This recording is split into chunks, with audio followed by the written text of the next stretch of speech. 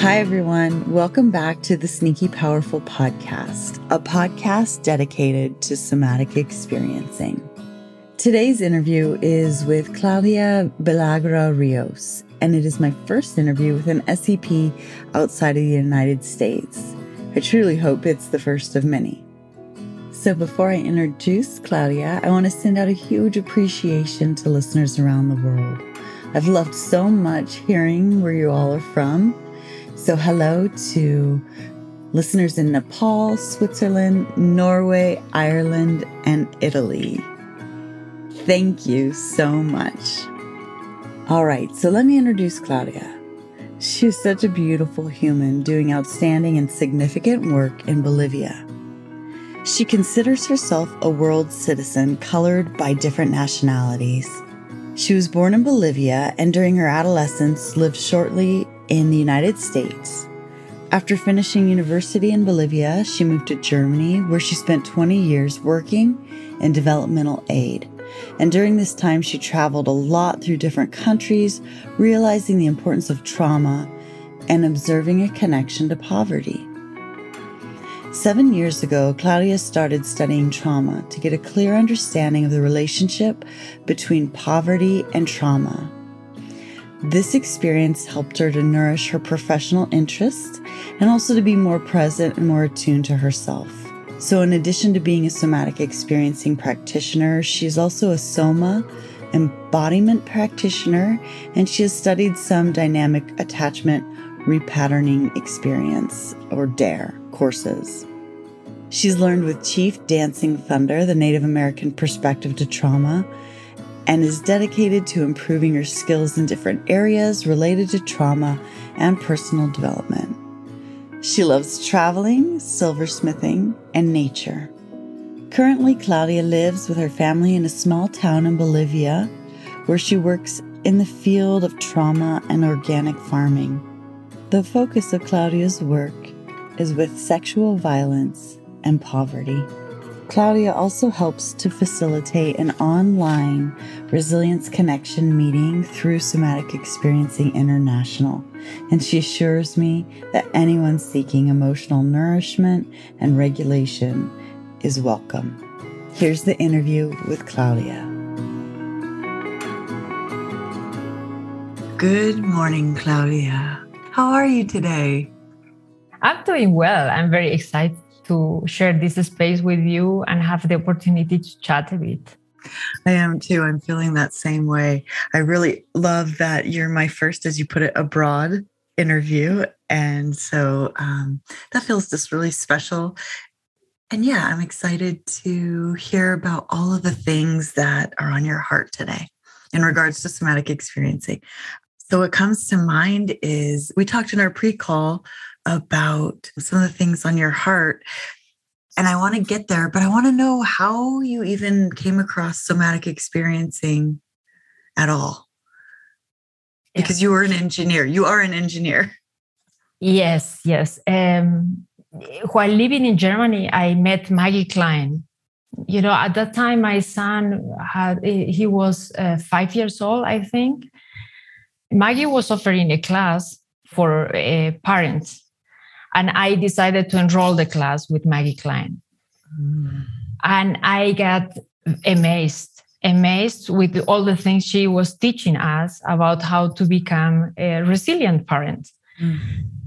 And then I talked to her and I asked her if I could enroll more classes that she was offering, even though I was not a therapist or a teacher. Or I explained to her that I was working in developmental aid at that time. And I used to work with poverty reduction.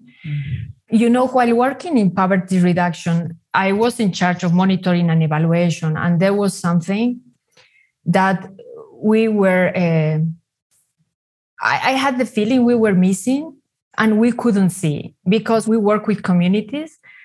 And we had two communities, let's say it, with the same conditions at the beginning. But while comparing the communities after a couple of years, we have been seeing that there was a difference. In one community, there was a successful story, but in the other one, there was no change. So I started to keep this question in mind. What we're missing? Why they have the same conditions?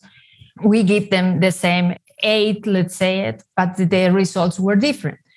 Okay, I met Maggie, and while hearing about resilience and at some point trauma, I said, oh God, that's it. That's it. It's trauma. Then being this workshop one day, I stayed with Maggie 6 days. And I asked her if I could learn what she can do. And she said, yeah, I'm planning to retire. It's going to be the last time I'm going to teach in the United States, in Texas. And if you want to come, let me know, but you need to apply. So I prepare my papers and how life is. I got money that I was not expecting. I got time because my boss told me, you have too many hours, because I used to work 75%, but I used to travel 16 weeks a year. So he said to me, I was talking with the people in human resources, and they say you have too many hours. So we will have to pay you a part of it, and a part of it you will have to take breaks from time to time. So that's the way I came to the United States and learned somatic experiencing with Maggie Klein. Oh, wow. Yeah. That's such a beautiful story. And I really love the way you shared and the way life is, where you got the finances and the time to do it, and these kind of synchronous of external things that came together to support you on that. I love that. Maybe for our listeners and for me, we could talk a little bit about, you said in the pre-call that you got your engineering degree and then an MBA. What's the developmental aid degree part of that? Maybe you could explain that a little bit. As I finished my MBA in Germany, I started to think more about poverty in my country. No, Bolivia is a very beautiful country, very beautiful. You have a lot of geography, very different geography, very beautiful traditions and all these things. But there's a lot of poverty. So when I went to Germany, I was not very conscious about the poverty I used to live, because I grew up in a family where I had access to many things, to education, to travels, to holidays, to all this kind of stuff. But that's not normal in Bolivia. No. So I had a lot of opportunities. So when I was in Germany, I realized after the MBA, I would like to go deeper in this poverty. So because there's a lot of poverty, why? And being in Germany, because Germany is a very interesting country. You have, for example, a medical insurance for everybody. It's universal. Right. So you have the possibility, even though you're a student in Germany, to travel around Europe. No, you have access to art. You have access to culture. So I was wondering, but how can we do that? That in my country, the people also has these possibilities. No, and that's how I started doing first a degree in developmental aid. And then I did a degree in developmental aid, but specifically in monitoring and evaluation. Okay. So it means, how do we measure the success, the relevance, the efficiency, the efficacy, and the sustainability of the projects we're implementing in developmental countries?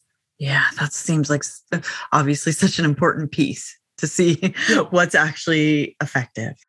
I love that.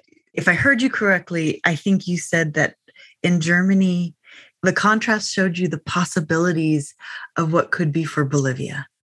Yes. I love that. I really love that. Possibility. Yeah. Okay. So maybe actually, what does your life job look like today? What do you do today with the degrees you have? Yeah, it's very interesting because I do right now mainly somatic experiencing and soma.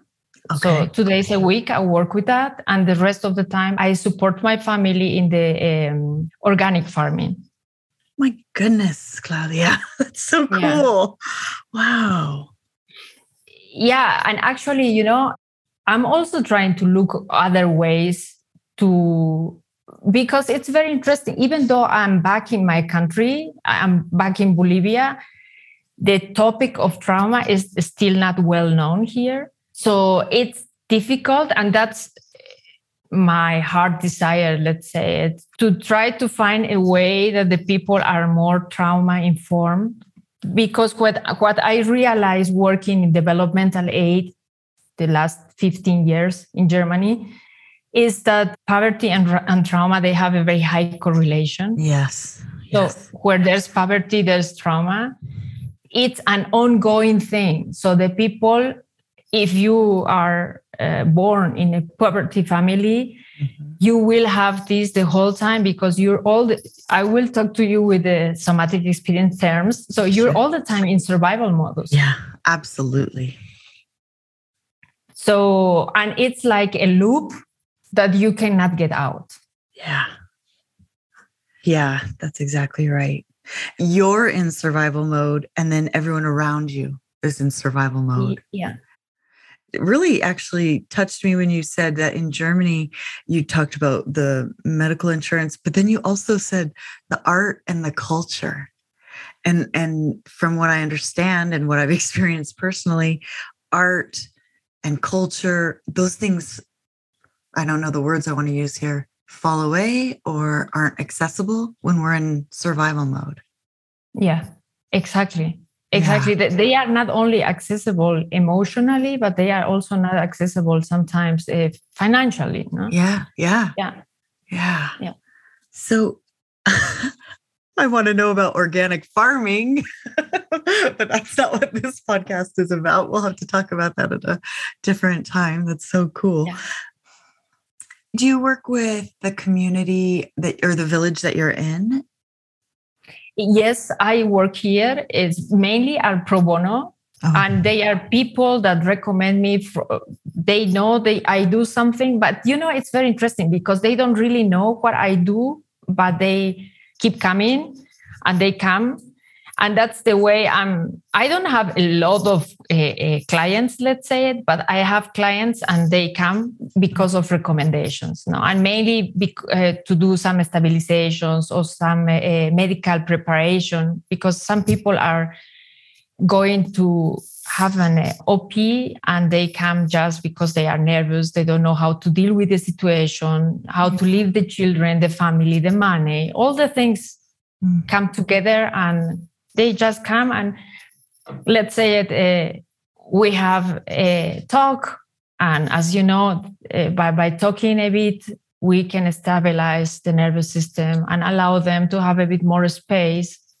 Yeah, it's amazing to me how the stabilization and the talking and the witness, like Peter says, the witness, the empathetic witness, how that can create enough space sometimes for solutions to emerge within the individual.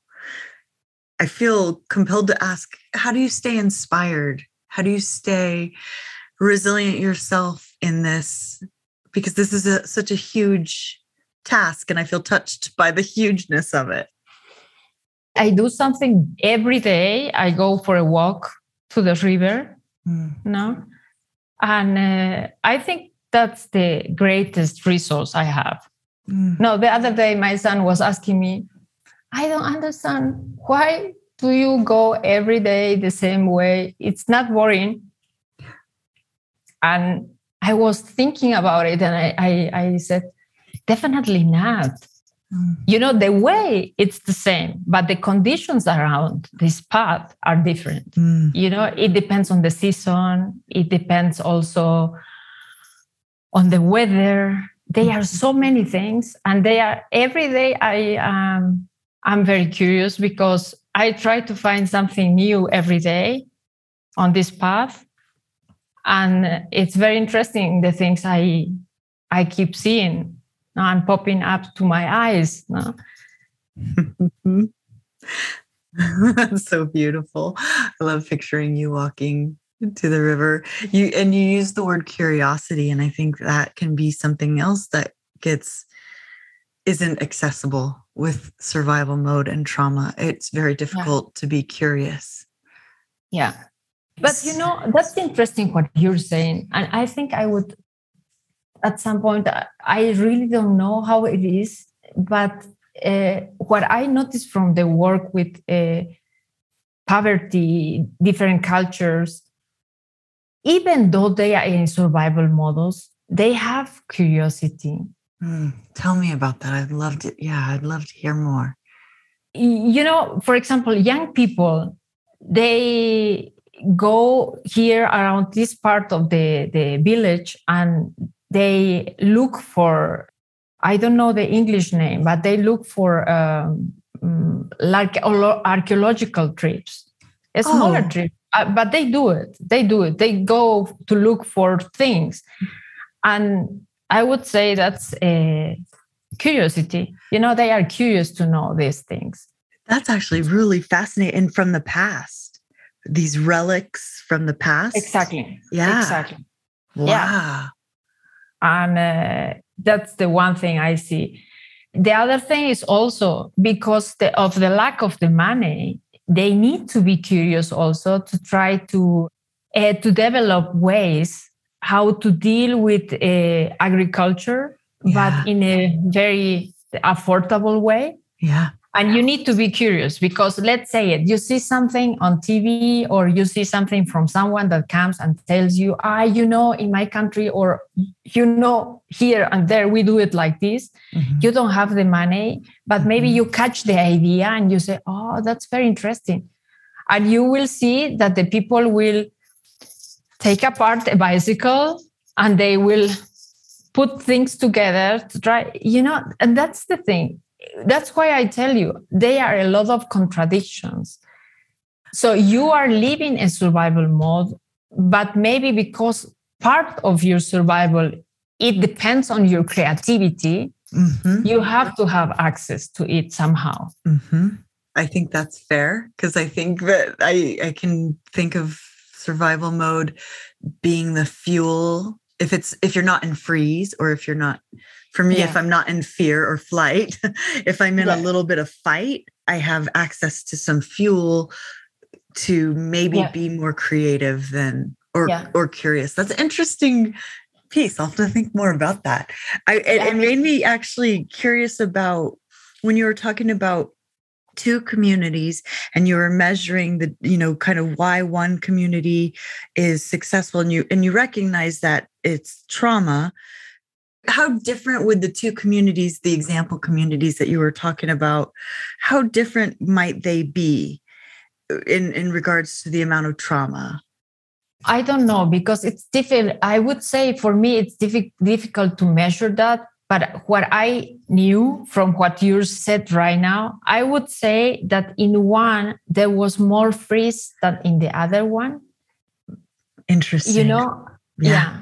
In one, the one I'm recalling right now, it was freeze due to the political situation, a lot of violence.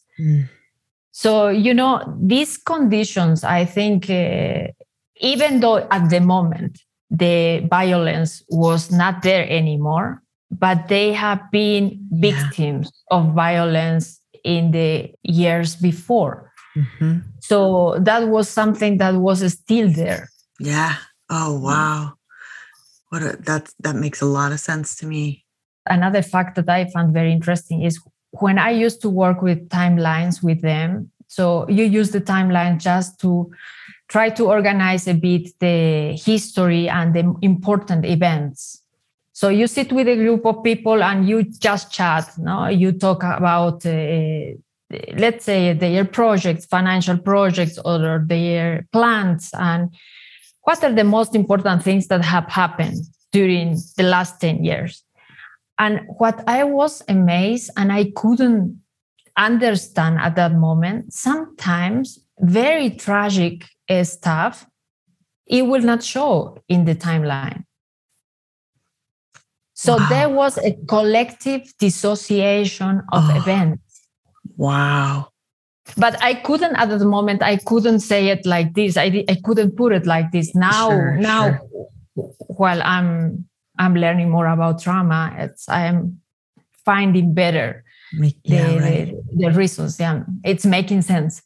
Oh, wow. And that's what I think, just learning about somatic experiencing personally and professionally, it's just created this ability to sort of put a puzzle together.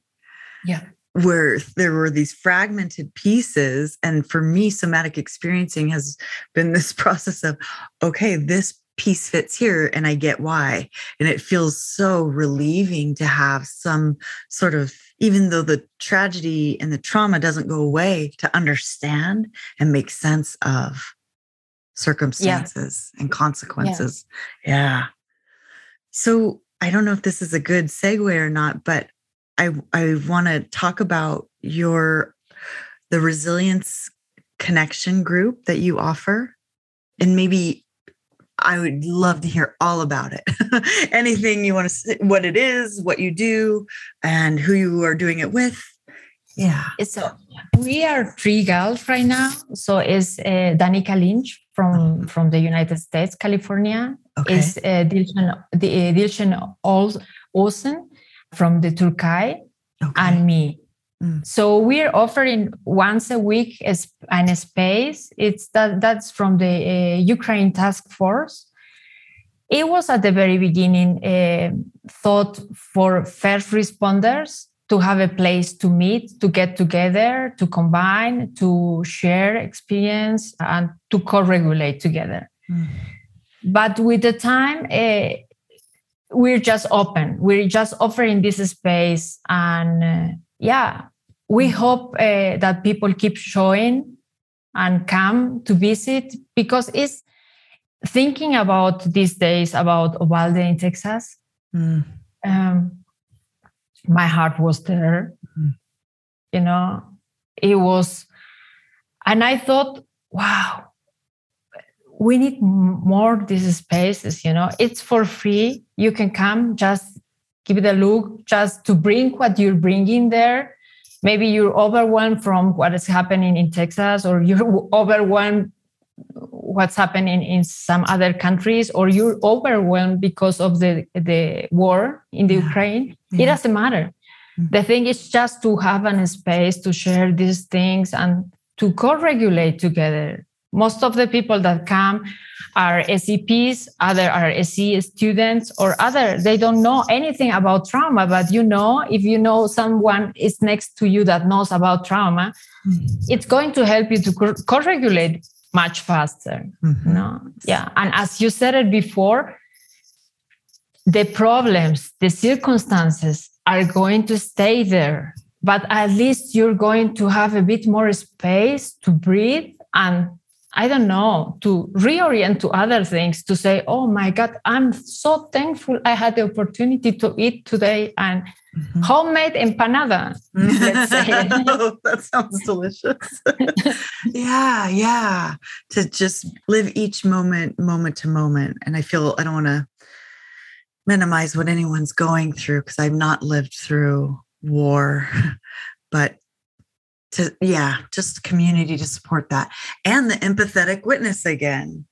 Yeah. Like, I see how hard this is or how painful. And I'm also here with you. Yeah. I'm going to have to come. I didn't understand that it was anyone could have come. So that's actually really good to hear. Thank you. And that co-regulating, if nothing else, sometimes that I find hope in the work that I do with my own system to regulate, and that if nothing else, I'm walking into the world more embodied, as regulated as I can be that day. And yes, when all things feel lost, that feels like a little spark of hope. Yeah, and what I noticed for myself is that when you work with groups, the effect is more catalytical. It is not about just you, it's about all of us. And when we co-regulate all together, it's like, wow, I find it amazing. No? What would be something for fun? What would be something that you would do if you were going to work with me and we were going to co-regulate together? What are some of the techniques, concepts that you use from SE or your favorite ones? I'm a student from Maggie. So just mirroring, for example, or to share, not to share. I don't know if you know this one is I said something and then you said, as you say something, I feel this and this. Mm. And then I resonate with you. And I said, as you share this with me, I feel this and this. And we keep going and going and going. And wow, sometimes you touch spaces. You know, it's kind of crazy. Maggie says, if you have a lover in front of you, get ready because it can be amazing what's going to happen. You have a friend, get also ready because it is like this, you know. It's like you said, I see you, I hear you, but I'm also sharing what is happening with me as you share that. So the bound, it's going to be underlined. It's going to be stronger. I love that. I could think of when you were talking about your walk to the river and that it's the same walk, but you find something new every day. And then when you said that, I have rivers near me, and I thought of, well, actually, I pictured you walking and I connected with some of the rivers near me, but I felt so much more settled and safe. Yeah. Just hearing you describe that. Is that how it works? Yeah. And as I hear you, one thing I didn't mention, it also depends how I'm going. Because some days, you know, it's like I didn't realize, but since I'm living in Bolivia, I moved here 2.5 years after living 20 years in Germany. Okay. I moved directly to this small village because of my parents.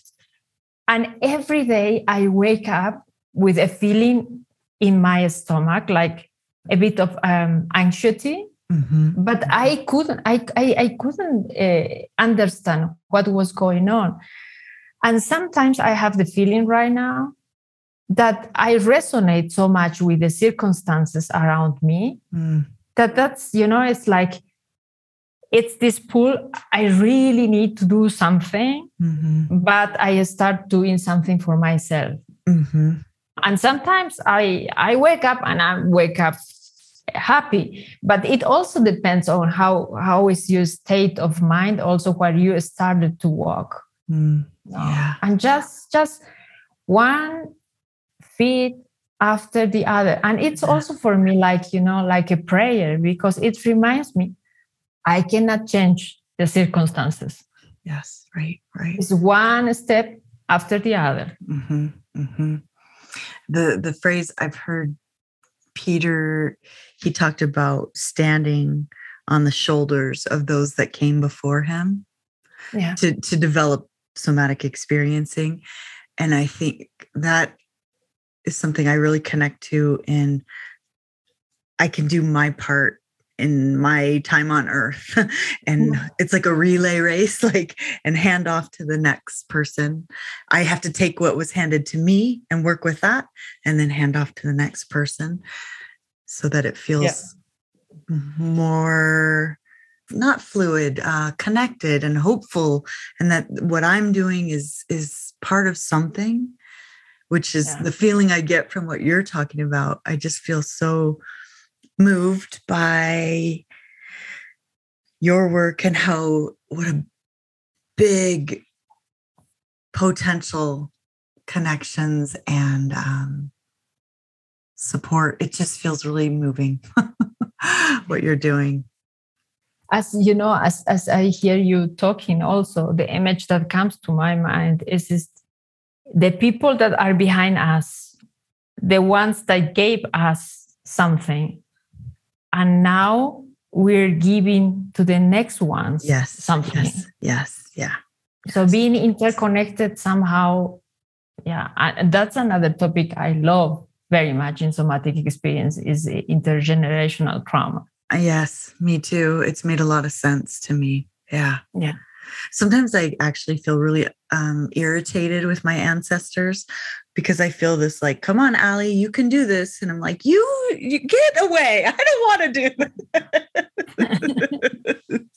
this. Mostly I feel a great affinity and love, but sometimes I'm annoyed. Oh, anything else you want to say about either of those topics? Because I do also feel curious to know more about, let's see, you. And actually, if you're open to it, any trauma that you've worked through personally that you felt like SE had a huge part of supporting your progress. Yeah, sure. Before, I didn't know I was looking. Also, in German, there's a word that's it's called Sucher. It's a person that looks for. Oh, yeah. I've heard that in the United States. Seeker, yeah. Mm-hmm.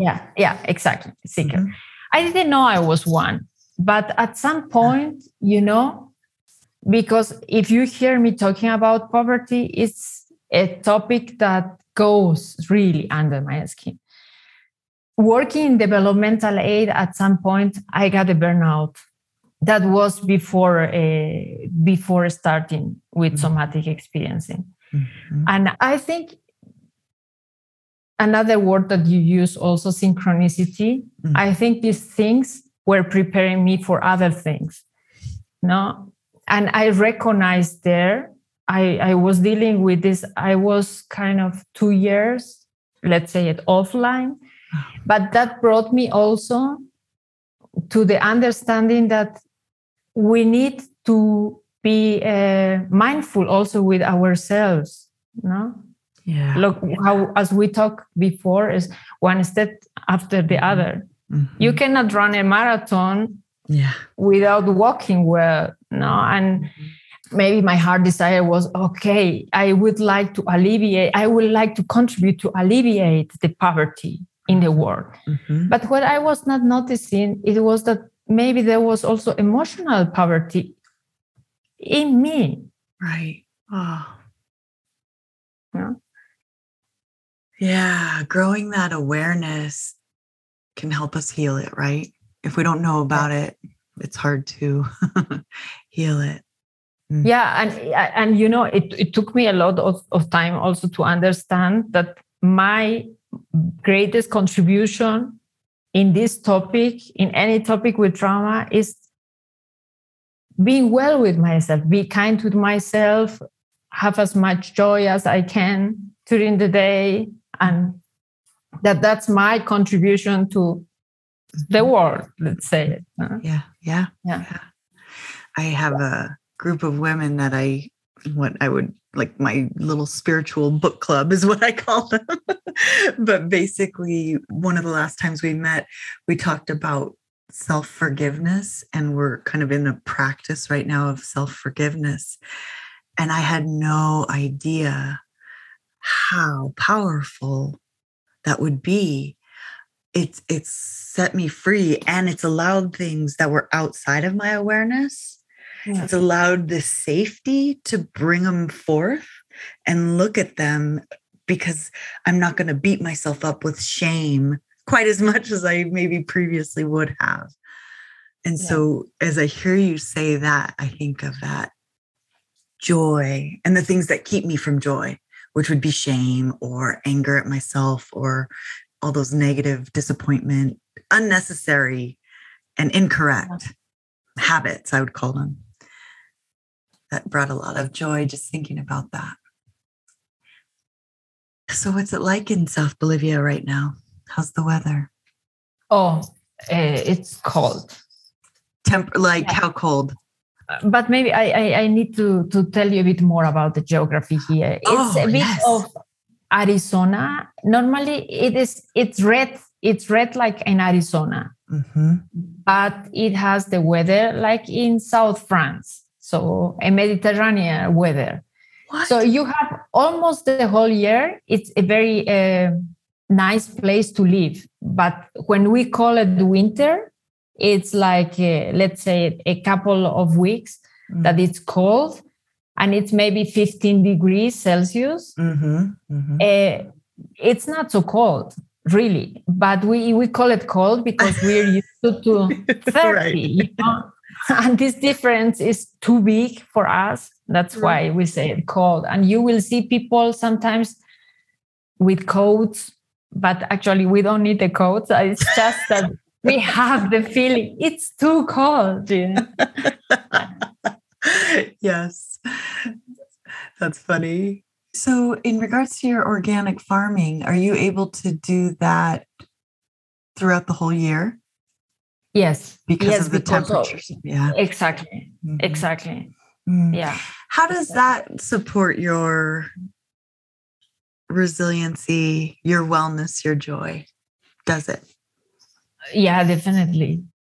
I didn't know, but food is one of the most important things, let's say it, for our bodies, you know, and organic vegetables and fruits. It's a normal thing. So I would say that helps a lot with the resiliency from this side, but from the other side, also just to observe what the plants need, you know, and to give the time that the plants need, because now is that I understand better this say that say something, you cannot pull the grass.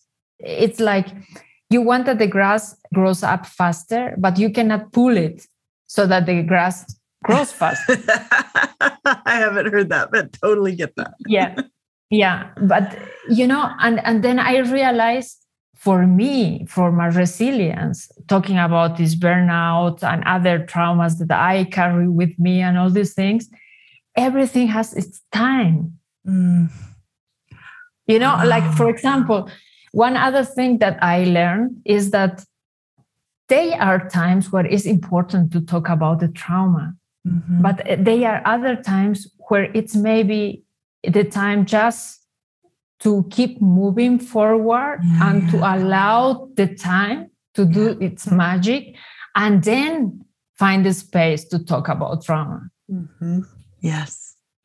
I love the grass saying, because that feels to me so much like healing in somatic experiencing. We're watering the healing. Instead of tugging on it, which I think is kind of, maybe it's just a United States kind of capitalist concept, but hurry, get better, heal, pull, tug. And that's not how it works.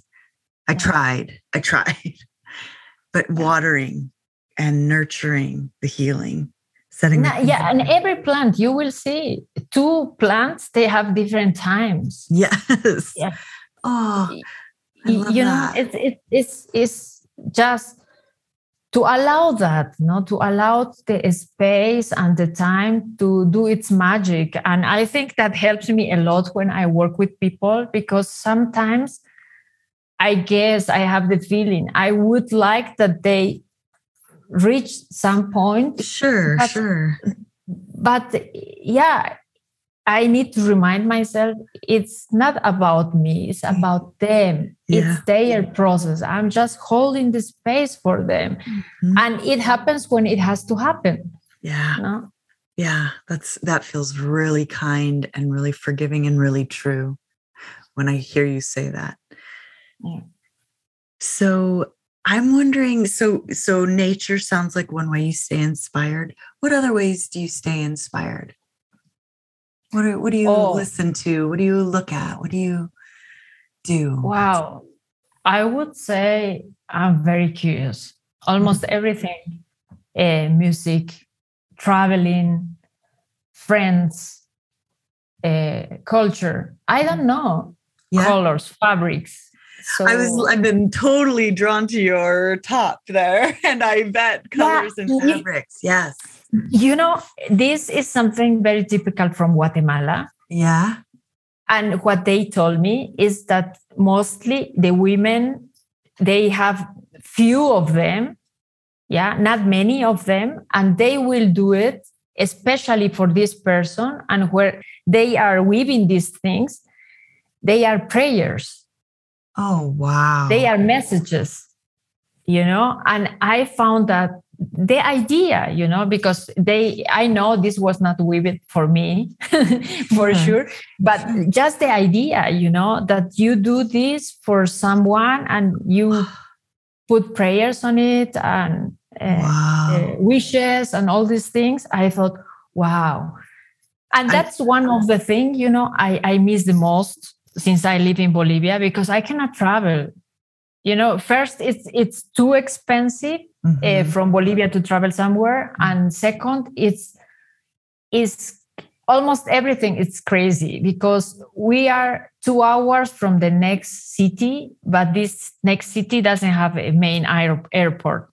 So you have to travel to another place. So, for example, when I used to come to visit my family, I was almost 25 hours from one place to the other.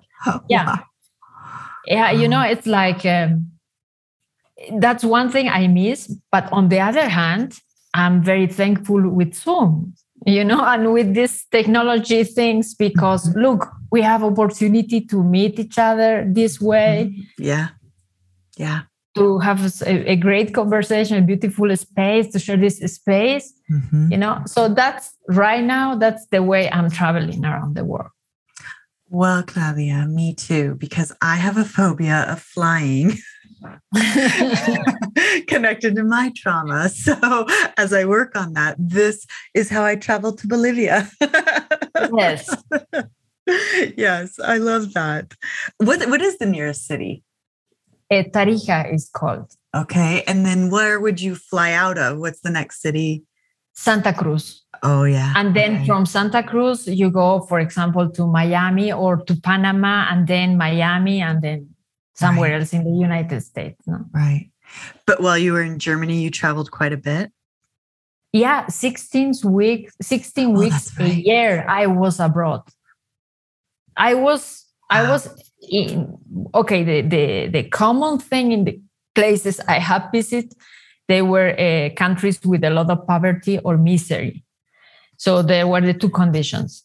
So that's why I told you, I think that's something I wanted to see and I wanted to experience. But on the other hand, I think it was too much for me because I was not encountering the realities. I was emerging with the realities.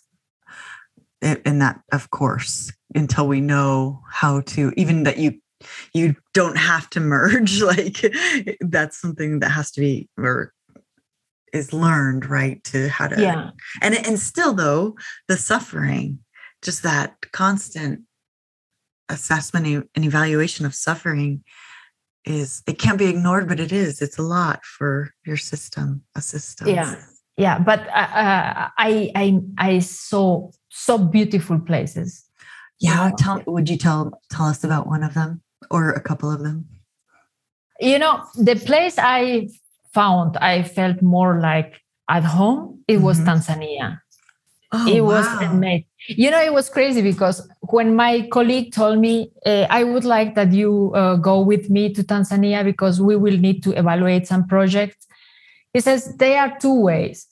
We can fly from one place to the other, or we can drive. But to drive, it will mean like we were going to be 2 days on the road. Mm-hmm. But he said, we will have to cross the Serengeti Park. And I said, oh, I want to go. No kidding. Yeah, because that was the main route. Oh, wow. And it was amazing. Oh. It was so beautiful. And Tanzania, as I said, I felt like I home because maybe I had more time there. But the people, the way they were. Then I have also great memories in India. I had the opportunity to stay with my son there 1 month, working also. And it was very interesting in India, for example, because my son was, I think, 4 years old.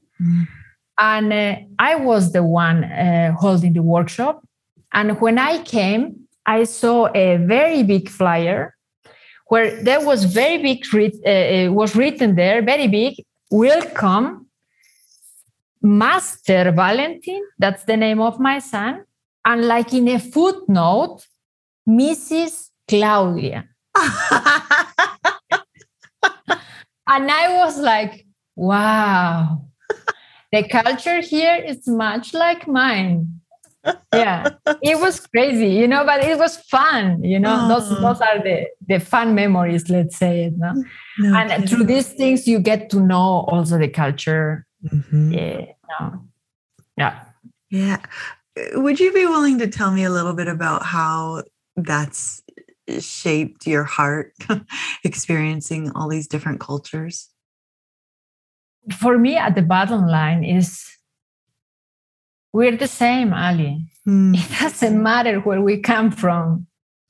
No, we laugh and show our teeth when we're happy.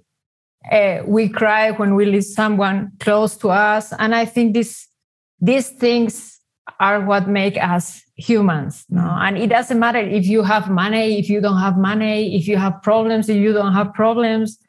Right. It's at the bottom line, we're humans. No? And you have the lived experience of that. I love it. Oh, I feel so warm, and honestly, I feel really hopeful. I guess it's like, feels to me like you're this warrior down in Bolivia, South Bolivia, and you're doing this amazing stuff. And I feel connected and really inspired and hopeful. So thank you from my heart. Thank you. Thank you, Ali. Thank you also for inviting me and sharing this space with me. I'm so glad that you were so willing, because sometimes I'll get a response from someone that is more like, I don't have anything to say. And I'm like, oh my gosh, no, you're all so interesting. So I appreciated your willingness. And yeah, depending on how long the show continues, we could revisit. We could have another one of these just to stay connected. Great, Ali. Know, the first time as you invite, I was like this also. But I don't have so much to say. And then I said, when I hear the ones you send me, I said, wow, the good thing is that Ali asked some questions and I have some answers, or at least my answers. Totally. Yeah, you're not on your own. I'm here to hold you, and we can go through this together. Absolutely. I love that. Aw, that makes me feel good. Okay, well, thank you so much. And I look forward to the next time we get to connect. Thank you, Ali. Me too. Thank you. It was a great experience to share with you this space. Thank you so much for listening to the Sneaky Powerful podcast. It's been so delightful to bring these important and fascinating conversations to you all. If you have the time and are willing, I would love and appreciate a review on the podcast platform that you listen on. It helps to increase visibility in the podcast world, apparently. So that would be lovely. If you want more information about somatic experiencing, of course, it's at traumahealing.org. And my podcast, the Sneaky Powerful Podcast, is sneakypowerful.com. You can also find me on Instagram at sneakypowerful.